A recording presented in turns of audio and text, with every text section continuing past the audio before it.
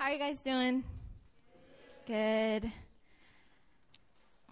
You know, as a visitor coming in, I always like to introduce myself a little bit first. I went on missions to Cambodia this past summer, and that's one helpful thing that I learned is to always start with an intro. Because I went with a team, and I was the preacher, but we went to these big churches full of older congregation. And so when a girl like me walks up there, they're probably thinking, what is this girl doing up there? Who does she think she is? By what authority is she coming into my church and talking to me? And so I learned after a while that I need to give them a brief intro so that during my message, they're not spending so much time wondering who I am and why I'm speaking in this mic on their pulpit, and that they can focus.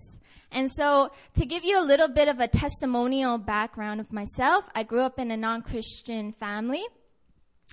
Before coming here to Korea, can anyone, I'm going to let you guess, what was my previous profession? Fashion, modeling, anything else? Scientist, thank you. James, thank you.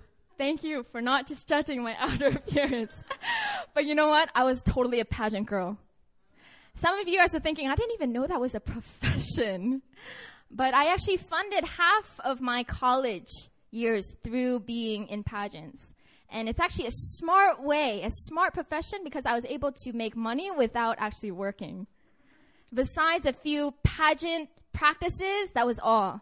And some girls, they actually sponsor 4 years of college, $40,000 a year through pageants. Did you know that? Yep. I met God at the age of 20.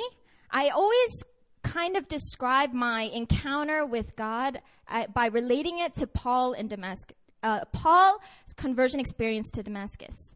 If you guys don't know Paul in Damascus, Paul is the guy, that wrote almost all the New Testament. And he was a persecutor of Christians. He didn't like Christians. And so he was going to Damascus, and then one day to persecute Christians. And then one day a bright light hits him. He falls to the ground. He gets up, and God speaks to him, and then he goes, "Who are you, Lord?" And in a similar way, when I was in New York City, I wasn't a persecutor of Christians, but by no means was did I like them. And I was crossing the street one day, and I got completely smashed by a cab. And I hit on the side, and my whole body flew up, and my head smashed into the windshield. I flew off, and I landed on the ground. And when I was on the ground, a bright light similar to what the Apostle Paul experienced came upon me, and I heard a voice. And I said, who is that? At least the Apostle Paul knew it was the Lord. Who are you, Lord? I was like, who that? But that's kind of it. And it took me about a year to find out that was Jesus. And when I found out it was Jesus, that's when I gave my life to God. And I've been going hard after the Lord for about 6 years now. So some people can probably call me a 6-year-old Christian. But I really believe that whether you're a month-old Christian or if you're a 40-year-old Christian, nothing disqualifies you from testifying about the goodness of God. Amen? And so some of you might be wondering, well, how did I get here to Korea? Okay, I'm Chinese American from Seattle, Washington. Yeah. About 5 years ago, I came here as an exchange student. How many of you guys are exchange students? Large majority of you. I came here 5 years ago as an exchange student, just like you guys. It's kind of an Emmaus student. I was in and out. I'm so glad that you guys are faithful. And, I came here for maybe some of the same purposes that you guys came here for. New experience. Learn a new language. Get away from the old, the boring life. Experience something new. And then like many of you, what really happened was it was a divine appointment for me to come here to encounter God and for him to transform me in a crazy way. Has that happened to any of you guys here? Yeah. God does that sometimes. And so when I was here in Korea, I was baptized by the Holy Spirit. experienced the baptism of the Holy Spirit, met my spiritual mentor, who is now my spiritual father, Pastor Christian. If you guys know of New Philadelphia Church, you would know who that is. That's the lead pastor. And I returned home walking in signs and wonders. And then about 3 years later, Pastor Christian, about a little less than 3 years ago, Pastor Christian, I was called out here by God through Pastor Christian to get trained up as an intern pastor. So that's what brings me here. For those of you who don't know Pastor Christian, he's someone that I honor a lot. And he's really mentored me through a lot as well. And so a lot of what I'm going to be teaching today is part of my inheritance, meaning it's a lot of what I've learned from him. Okay? And so before we get started, let's bow our heads in prayer. God, I pray, Lord, for your equipping spirit to come down upon this sanctuary. And God, I pray, Lord, that your presence would fall powerfully here at Korea University, specifically here in this large group, specifically upon each and every single one of the students here in this room today. We love you. In Jesus' name I pray. Amen. All right. Today we're going to be talking about languages, specifically the gift of tongues. Now, this message is called Tongues 101. And the reason why I called it Tongues 101 is because, like a first-year language course, this isn't going to be comprehensive. Okay, this is going to give you the basics about tongues and let you know why it's important to know it. Okay? If you guys want further teaching on it, make sure to come up to me after and we'll talk. How many of you guys love languages or maybe have come here to learn Korean? You guys taking Korean classes, some of you? Yeah? I really like languages. There's two reasons why I really like languages. One is I love being able to communicate with people in their native tongue. Now, another reason is I hate feeling left out. And so when people are communicating in a different language that I'm not familiar with, I always feel like they're talking about me. And so that's actually how I started to learn Korean. I went to a university called University of Washington for a few years. And there's this place called the Red Square. And it's this open area, a large open area. And in this open area is where all the Koreans congregate. I didn't know there were so many Koreans in Seattle, but they all are in this area called the Red Square. And every time I walked by, I don't know if it's because I was alone and they're all in little cliques, I don't know, but I always felt like they were talking about me. Always. And so I decided to take Korean 101, and that's how I started to learn this language. But what I found is I'm actually really gifted in learning languages. Not trying to boast, but in about just 2 years, I was pretty confident at speaking Korean. And so I thought, wow, I think I'm pretty good at languages. And so, I started working at a Thai restaurant, and I started learning Thai, and then I started learning Spanish, and I got crazy, right? Buck wild with learning languages. And then, as I told you guys, I went to Cambodia, and I realized some languages are harder than others. See, one phrase that I really like to learn is, this is delicious. Because I'm a big foodie. And if I tell them this is delicious, they'll feed me more. And so it's a very key phrase to learn. But do we have any Cambodians in here? No? Okay, good. I'll try saying it. But if there was a Cambodian here, they wouldn't have known what I said.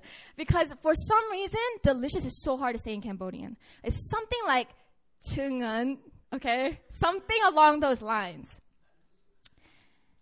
Why don't we all try to say it together? Chungan. Okay? When I worked for a Thai restaurant, I always said this is delicious. How we say that is, aroy mak ka. Can we all say that? Aroy mak ka. When we say it in, who knows Spanish? Spanish. How do we say this is really good? Está muy deliciosa. Delicioso. I learned it. It's in me. When I go to New York City and I go to the subway stations and I read the Spanish signs, I can still understand everything. I know it's in me. I just got to practice it. Yeah, in Spanish, it's 맛있어요, right? 굉장히 맛있어요. Or Korean. And then, how many Chinese do we have in here? We have some, right? In Mandarin, how do we say it? 很好吃. Right? Can we all say it? 很好吃. Chinese is the most spoken language in the whole world. Did you guys know that? There's like 1.2 billion Chinese speakers. If you think about that, that's 1/7 of the world population. That's crazy. Sorry, my mic keeps getting caught on this. Now, not only is there over 6,500 languages, but that doesn't even include the different dialects. Okay, I myself, I speak a different dialect of Chinese. I speak what is called Cantonese. And I actually think that language should be its own language because it's very different from Mandarin. And so how we say, this is good, is 호색아. Can I hear you guys say it? 호색아. For those of you who speak Cantonese in here, 호쟁아. You right? 쟁아. See, it's impossible for everyone in this world to understand what each other is saying because there's so many languages out there. But I'm here to tell you today that there's actually one language, okay, that even if we don't understand each other, it doesn't matter. One language that is universal, okay, and this language is called the language of faith, or more known as the gift of tongues. If you guys have your Bibles, I want you guys to turn to Acts 2, and we'll read from verses 1 to 4.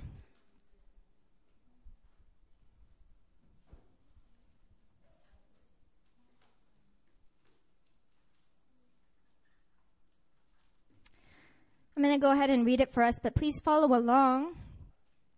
When the day of Pentecost arrived, they were all together in one place, and suddenly, everyone say suddenly, there came from heaven a sound like a mighty rushing wind, and it filled the entire house where they were sitting, and divided tongues as of fire appeared to them and rested on each one of them. And they were all filled with the Holy Spirit and began to speak in other, what? Tongues, as the Spirit gave them utterance. Tongues, the language of faith. Have you heard of this language before? Some of you guys, maybe if you've been to New Philadelphia Church, it's a church that is very open to the gift of tongues, and so you would have heard it. But maybe before coming to this church, or maybe a church that does embrace tongues, you may not have heard it before. And so if you haven't heard of this language before, I'll tell you why. It's because we are in a generation where the church is convinced that this language has ceased. See, I told you guys I'm Chinese American, right? I told you I speak a different dialect. So I don't speak Mandarin, but I speak Cantonese. And if you guys know, Cantonese is a dying language.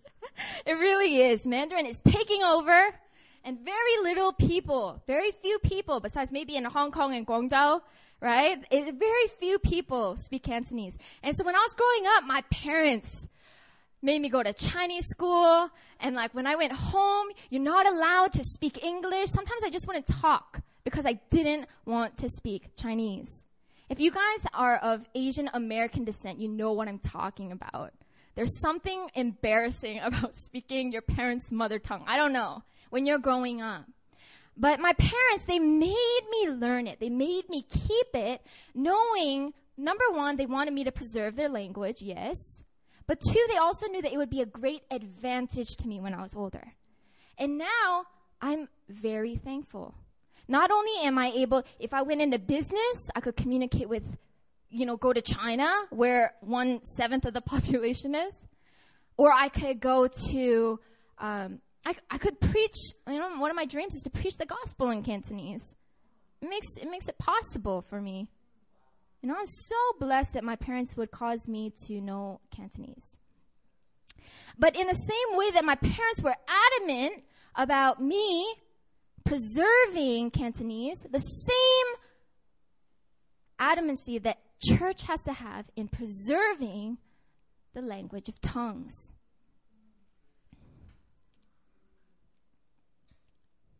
See, I was thinking about it. If you think about it, we said Mandarin has about 1.2 billion speakers, right?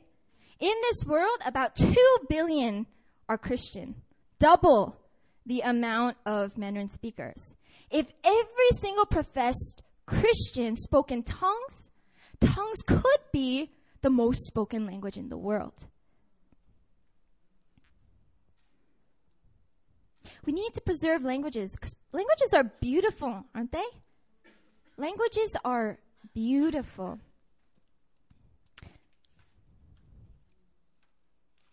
See, in our passage in Acts,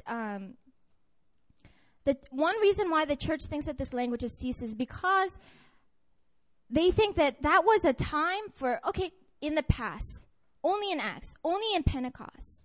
But what does Hebrews 13:8 say? It says that Jesus Christ is the same yesterday, today, and forever. That means that the same Spirit that was working in the time of Acts is the same Spirit that empowers us today. See, nowhere in the Bible does it say that tongues has ceased. So why is the church seeking to forget this language? Mark 16:70, it says, and these signs will accompany those who believe. Everyone say, those who believe. In my name they will cast out demons. They will speak in new tongues.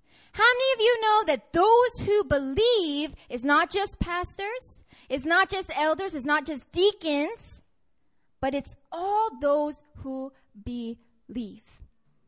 What's your name? Sarah, do you believe? Yes, that means it's for you. Those who believe. Not only does it say that tongues has not ceased, but it says it's for all those who believe. I myself, I told you guys, I'm not that old of a Christian, but I never disbelieved in tongues. I kind of thought, maybe it's not for me. If I get it, okay, I'll get it. But I never actually desired it. But it wasn't until one day when I heard a pastor speaking, and he said that he went as far as to say that tongues is almost like you need to have it. And as a baby believer, I was thinking, okay, I'm Christian. I have the Holy Spirit. If I don't have tongues, does that mean something's wrong? And so he had an altar call, so I ran up there. Acts 19:6, it says that when Paul laid hands, the Holy Spirit comes upon them and they began to speak in tongues and prophesy. I thought that was going to happen to me. And it does. What did we read in Acts 2? It said that it came, what? Suddenly, right? It does come suddenly. I've seen it come suddenly. I asked our sister here, Irene, to come today. You guys may not have seen her. Make sure to say hi to her. Because I don't know how many of you guys were at the church-wide retreat, but Irene is someone who received not only the baptism of the Holy Spirit, but tongues suddenly. And it was remarkable, actually. When I saw it, I was like, wow, so that's what tongues of fire look like. She received tongues suddenly. And let me tell you, she has a tongue that is beautiful. Beautiful. And so I've been encouraging her. You got to practice it. You got to practice it. And I knew I was going to speak on tongues. So I was like, girl, you got to come get this teaching. Because she got it suddenly. If you guys need a witness, right there. Tongues comes suddenly. See, we as citizens of heaven, languages take a while to learn, right? But we have an advantage as citizens of heaven. Hey, even though our earthly citizenship, maybe, America, Malaysia, Maybe some of you guys are from Hong Kong. Some of you guys are from, I don't know, Canada, Netherlands. We learn languages according to our citizenship, but being citizens of heaven, see, we have an advantage where God wants to immediately download the gift of tongues into us. So we can get it immediately. We can get it instantly. But it doesn't stop there. We don't just get it immediately or suddenly. We can also get it gradually. See, even though I went up for that altar call, I received tongues gradually. I didn't get it immediately when the pastor laid hands on me. I believe I got an impartation of it to believe and have faith that I have it. But then it takes faith to put it into practice as well. Even though Irene, she got it suddenly, she still needs to speak it, right? The way that I learned it is kind of like a baby learning a new language. See, when you learn different languages, you just listen to the teacher, right? And then whatever they say, you try to say what they say. And then when you go, you don't always have the teacher around, you know? And so you have to listen to videos. If you're learning Korean, you know, everyone tells you to watch Korean dramas to learn Korean. Or it's one really bad advice that they give here in Korea, all Korean teachers say it, get a Korean boyfriend. I don't know if you guys have heard that, but they always say that. Don't do that. But, see, when I learned tongues, I would just, when a pastor would start speaking in tongues, I would listen. Sometimes I would even write down mnemonically, write down what it sounds like, and I would go home and I would practice it. I would do that, and I would, you know, look at listen to podcasts, and if I caught them speaking in tongues, I'd be, ooh, and then I'd rewind it and listen to it over and over again, and I would write it down and I would practice it. And then when I was at home, I'm going to tell Sarah to get that song set up. But when I was at home, you know, languages doesn't stop in the classroom, right? When you go home, you have to do your part in practicing. And so when I went home, I would listen to music that comes out of churches that embrace tongues. And so if you find a church that produces music and they embrace tongues, you'll probably find an artist that sings songs, and it's not hard to find. Okay, it's normally called like spontaneous song or singing in the spirit, something like that. And so I'm going to have Sarah actually play one of the songs that I used to listen to give you guys a taste of what it sounds like. And I would just lay in my room, and I'd just be listening, and as she's like shandaraing, I'd just be like, Shon, and sometimes it sounded ridiculous. But, you know, I just wanted it. I wanted it because I saw the power of it. I'm going to have Sarah play it.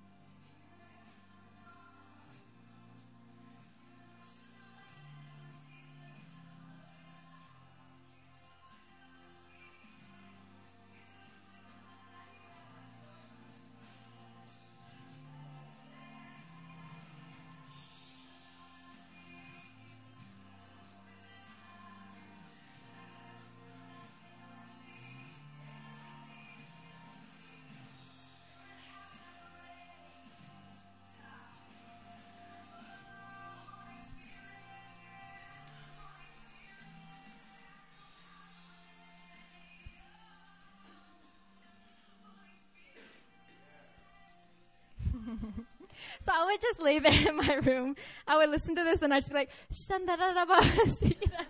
I would sound ridiculous.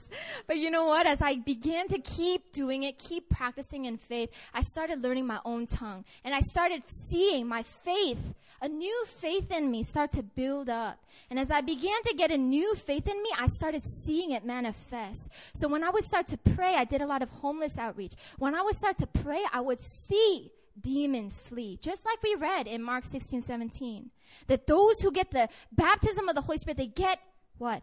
The Holy Spirit, and they begin to speak in tongues, and demons flee. I began to see that, and I knew there was something changing within me. Something was happening. You guys hear me today? Daniel, you hear me today? He's one of my faves.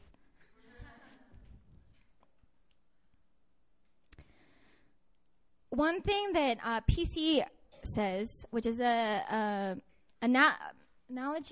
I guess this analogy that I like is, as we grow as Christians, we can't just depend on AAA batteries. That when the batteries run out, we need another AAA battery. But he says that we have to plug into the source. If you think of bigger electronic items, would you think of putting AAA batteries inside? The bigger we get, the more authority we carry as Christians, the more we need to start to be plugged into the source. And so whether you get a sudden burst of energy or whether you're gradually being recharged, okay, we need to be plugged into the source, and tongues allows us, is one way to plug into that source. Okay, so I'm going to talk about now 3 reasons why it's so important to preserve tongues and 3 reasons why it's so important to know it. The first one is that tongues is a language of faith. Tongues is a language of faith. It allows us to build ourselves up. Okay, this is where you're going to start seeing what is the purpose of this language. It's to build ourselves up. It's a language of faith. 1 Corinthians 14:4, it says, the one who speaks in a tongue builds himself up.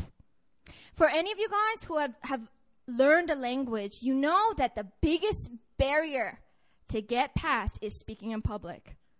You know that the biggest barrier to get past is speaking it out where people can hear you. You know what I mean? But the thing is the more you speak, the better you get. Isn't that true? If you guys are taking Korean, I know how you feel. 말하기 시험, I hated it.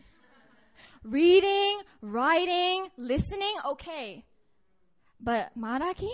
Oh man, that challenges me. See, everything sounds right in my head, but when it comes out, the tone is just all off. I just don't get why. But we have to practice. We have to practice. You know, I'm Chinese. I said that, right? Do you guys know the word 킹왕짱? 킹왕짱? It means like 최고. You're the best in Korean. But because I had a Chinese accent, every time I would say it, I'd say 킹왕짱. You know, and that's not even, it's actually a slang.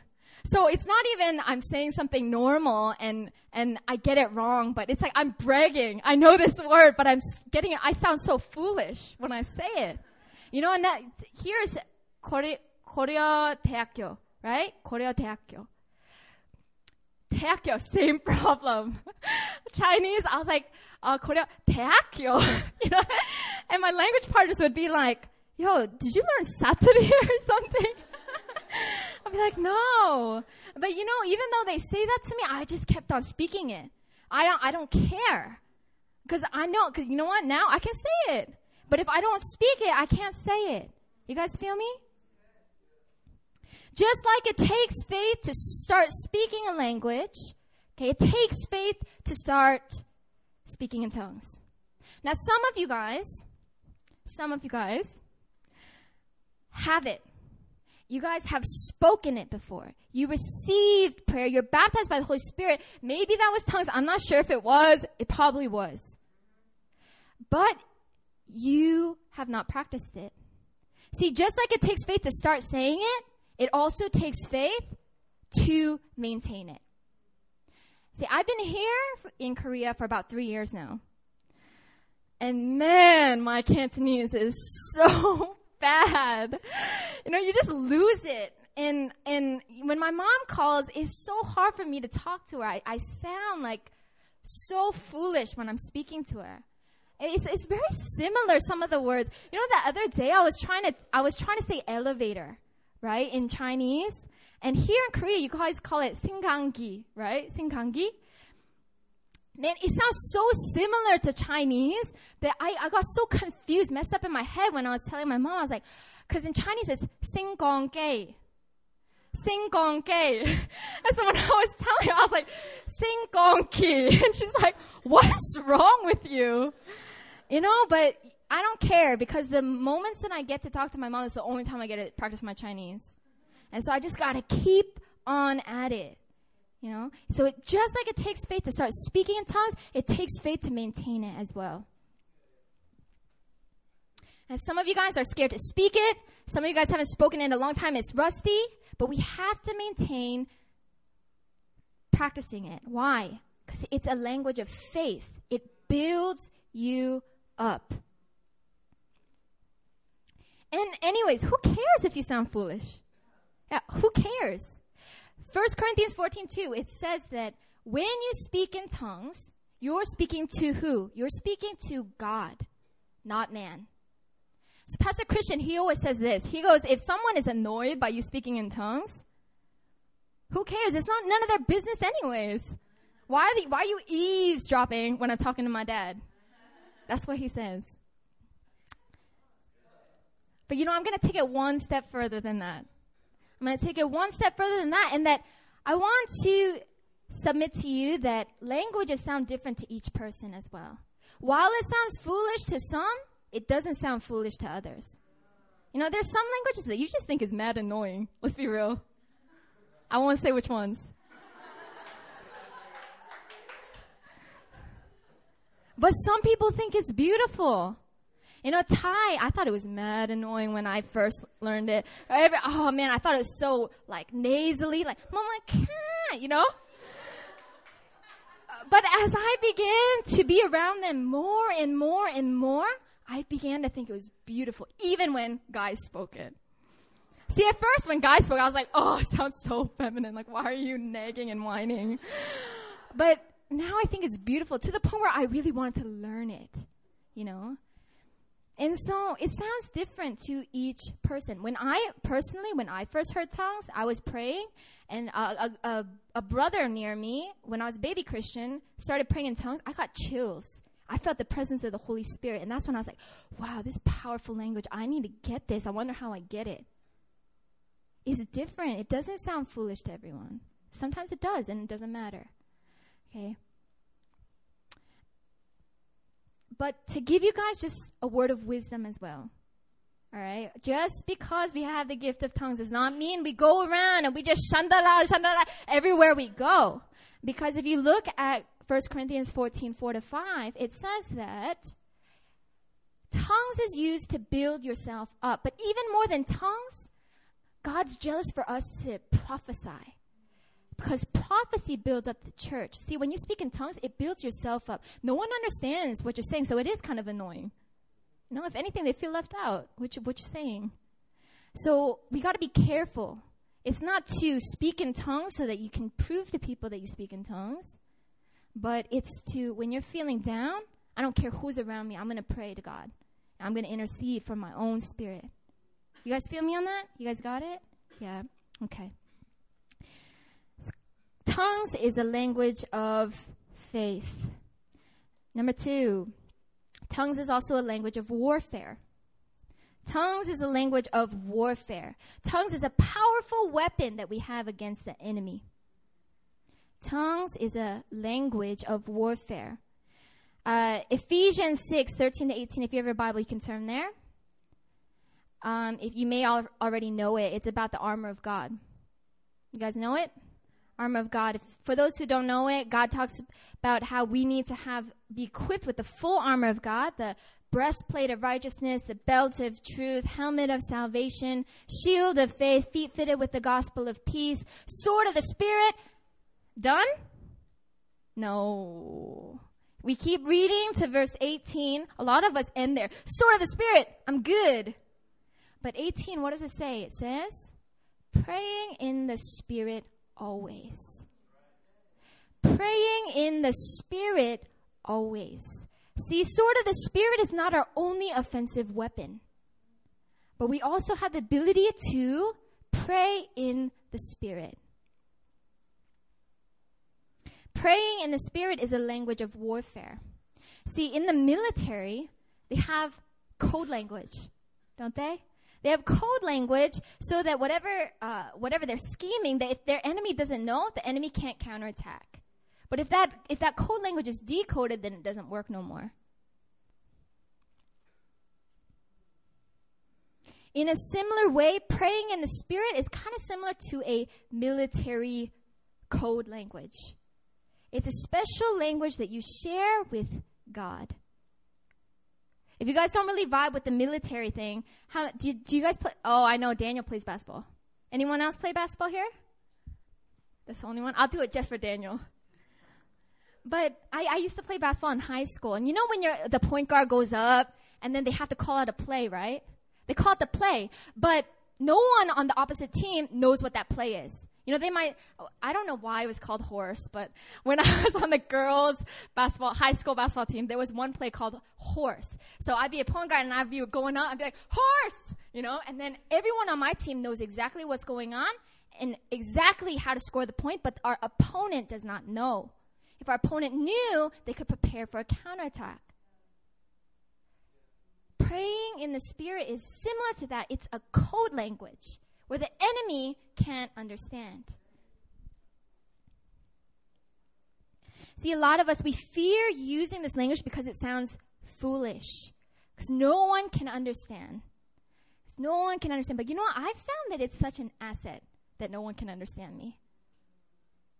If any of you guys know a second language, you know what I mean. And when you want to say something that you don't want other people to know what you're saying, I won't say anything bad. For example, like a surprise birthday party, right? Surprise birthday party. Like the birthday girl's there, and they're like, I want to know where the cake is. Where's the cake? You go. I go to John and go, "Tangko hepina." You know, in Chinese that means where's the cake? Where's the cake? But the birthday girl is oblivious. It's very helpful having a language that no one else understands. You know, I found this such an asset in evangelism. This is the first time I'm saying this on the pulpit, but I'm an evangelist. You know, ever since I was a baby Christian, everyone has always called me evangelist, and I always rejected it. I didn't really know what it means. But you know what? More and more as I'm growing Christian, I think I'm an evangelist. And now that when I was preparing for this message, I started thinking back at all the people I brought into church. I was like, maybe I am an evangelist. Back in the past, I used to bring a ton of people into the church. I would just pick them up off the street. It's a drunk lady sitting by the railroad. I'd be like, hey, come on in. I bring them to church, and everyone in church is like, who is this lady? And, you know, I remember meeting this one lady. Her name was Maria, and she was one of my good friends. She lived out on the streets. And she had been raped many, many times. She was an alcoholic. She had many lost children, and she just lived on the streets. And I remember when I could find her, I used to just drive around the railroad tracks, Maria. And if I could find her, I would invite her into my car, bring her to church. But she was sitting there, and when I pray for her, I'm not going to be like, Lord, I bind every single alcoholic spirit and every single, demonic spirit that is upon this lady. I don't do that, right? But if I have a secret language with God, I can intercede, and nobody knows anything. You know, if you have a family member that's unsaved, and you bring them to church, that's the way you pray. You don't start praying, Lord, save them. Lord, touch them. Right?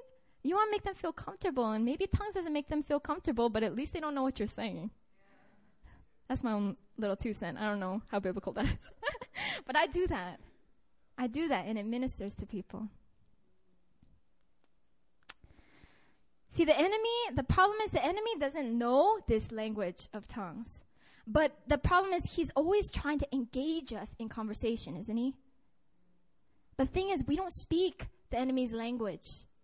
We don't speak a language of depression. We don't speak language of suicide. We don't speak his language that you're a failure. We don't speak that language.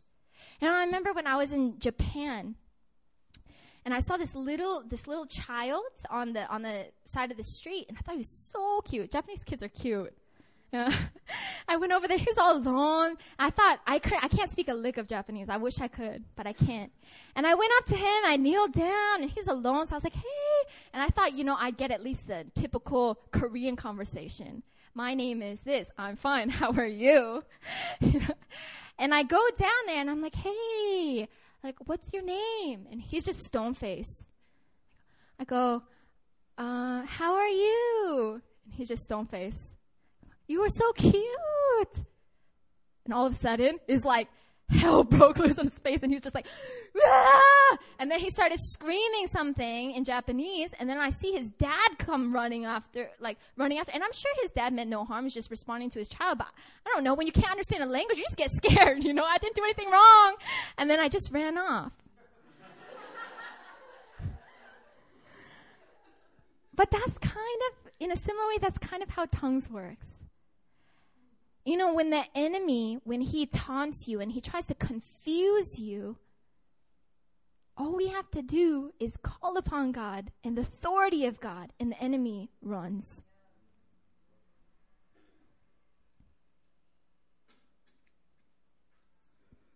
Tongues is a code language we speak, and it's a language that the enemy can't understand. When he can't understand, it frustrates him. Our war language frustrates him. That's why it's very important to have this language of warfare. Okay, number 3. Tongues is a language of prayer. Tongues is a language of prayer. Praying in tongues grows our relationship with God. Okay, think about it. What's prayer? What's prayer? Someone shout it out. It's not hard. Conversation with God. We're just talking to God, right? But speaking in tongues allows a deeper conversation with God. And when you have deeper conversation, you build a deeper relationship.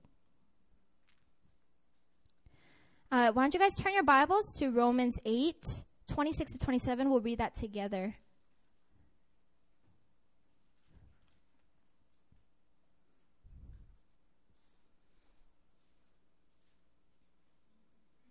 Romans 8, 26 to 27.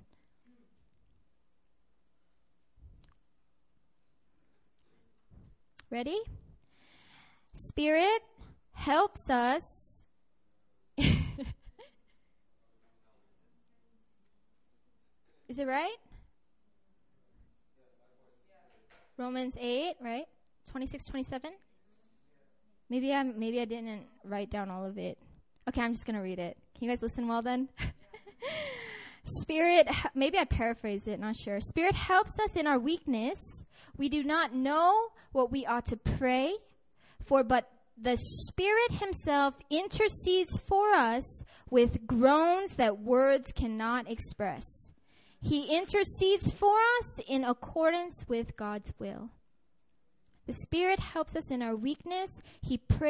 When we don't know what we ought to pray, the Spirit himself intercedes for us with groans that words cannot express. Have you guys ever been in a situation in your life where just you're either so happy or you're so distressed that you just cannot even utter words? I told you guys I'm pageant girl, right? You guys believe me. I can, do the whole walk for you and everything.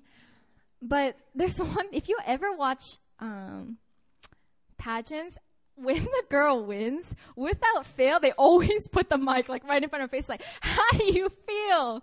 And it's the moment where she finds out all these months of training, she finally won. She can't believe it. And she's just a mess. She's crying. She's like, I'm so happy.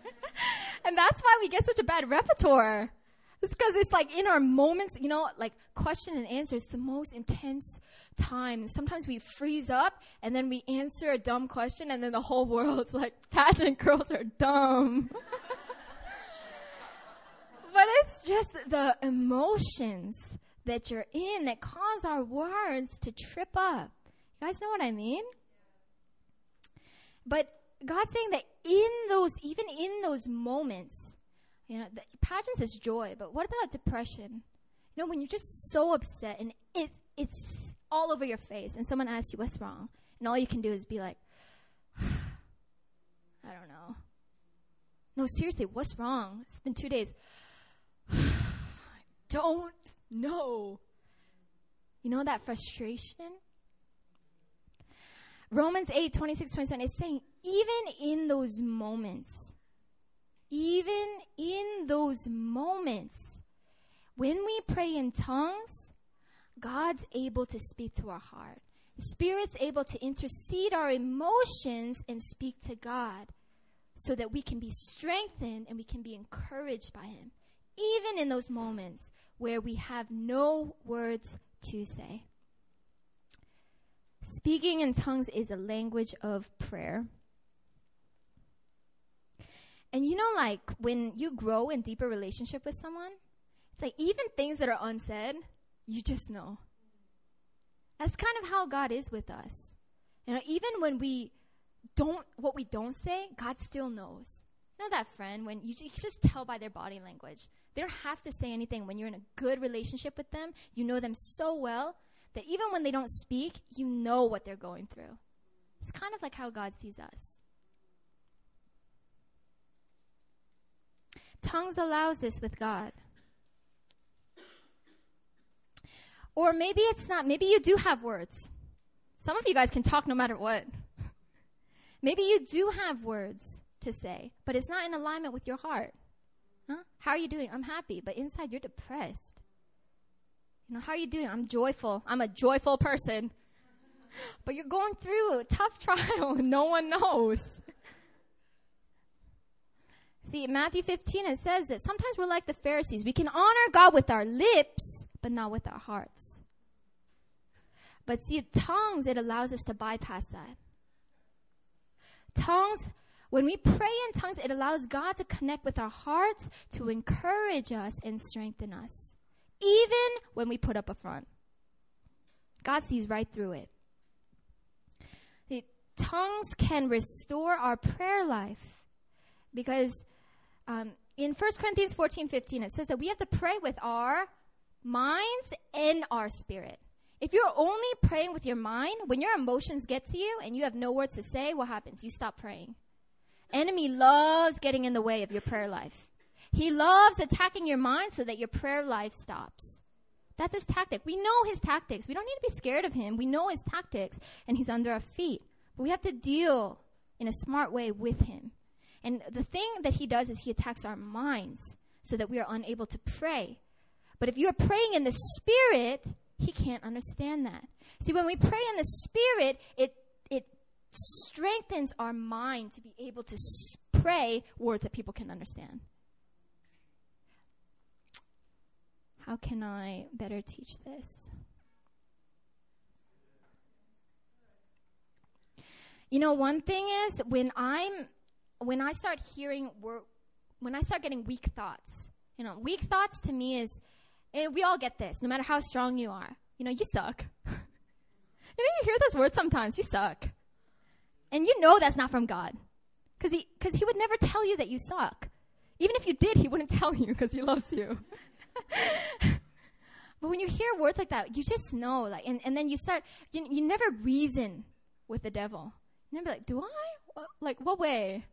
Never. What I do personally, this is letting you into a little bit of my spiritual life, but what I do is I begin to pray in tongues. I start under my breath. You know, not loud and boisterous, but, just start praying, and pretty soon, I trust me, this works. I forget. I can't even remember. I'm already on to a new thing, and the thought just goes away. See, he can, through speaking in tongues, he can strengthen your mind so that you are in a position to pray with authority. Enemy likes to attack our minds. But we have to make sure we're strengthening it with the gift of tongues. Probably one of the most extreme cases that you can see this in is if you guys have ever done healing and deliverance ministry. I don't know. I guess college students, maybe not. I used to go out to the streets, and in the streets, there's a lot of demonized people. It's real. It's real. If you've never seen it, sometimes it's hard to believe. I understand, but it's real. And when I used to go out on the streets, I remember there was this. I told you guys about Maria, right? Maria, I just love her, and I would just go look for her all the time. And I remember there was one day where we had breakthrough. We were just sitting on the side of the road, just worshiping together. And I remember I felt the Spirit of God. And so I lifted my hand and I began to sing. And I remember Maria, like a child. She's a lot older than me. She's like probably in her 50s or 60s. But she followed me, and she lifted up her hand, and she started worshiping with me, and we started saying how great is our God.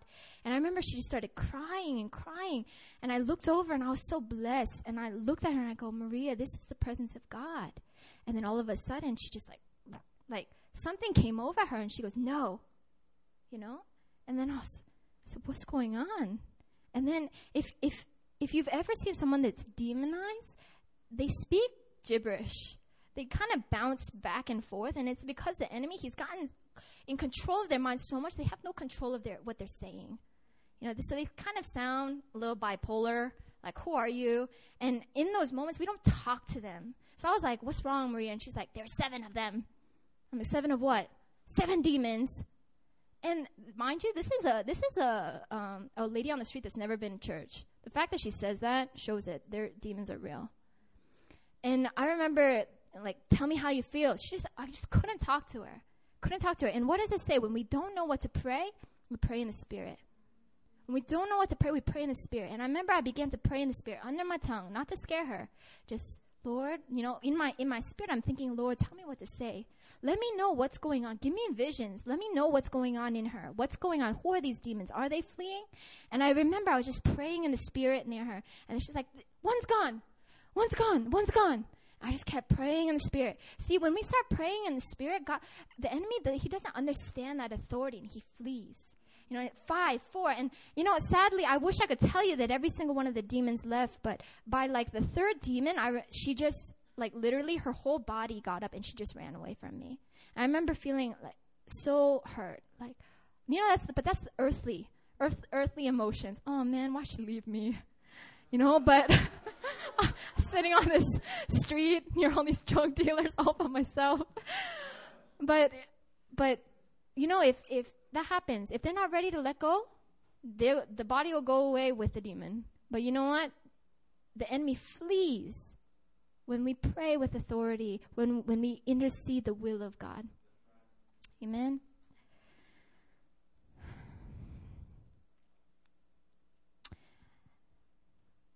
Language of tongues is a prayer language.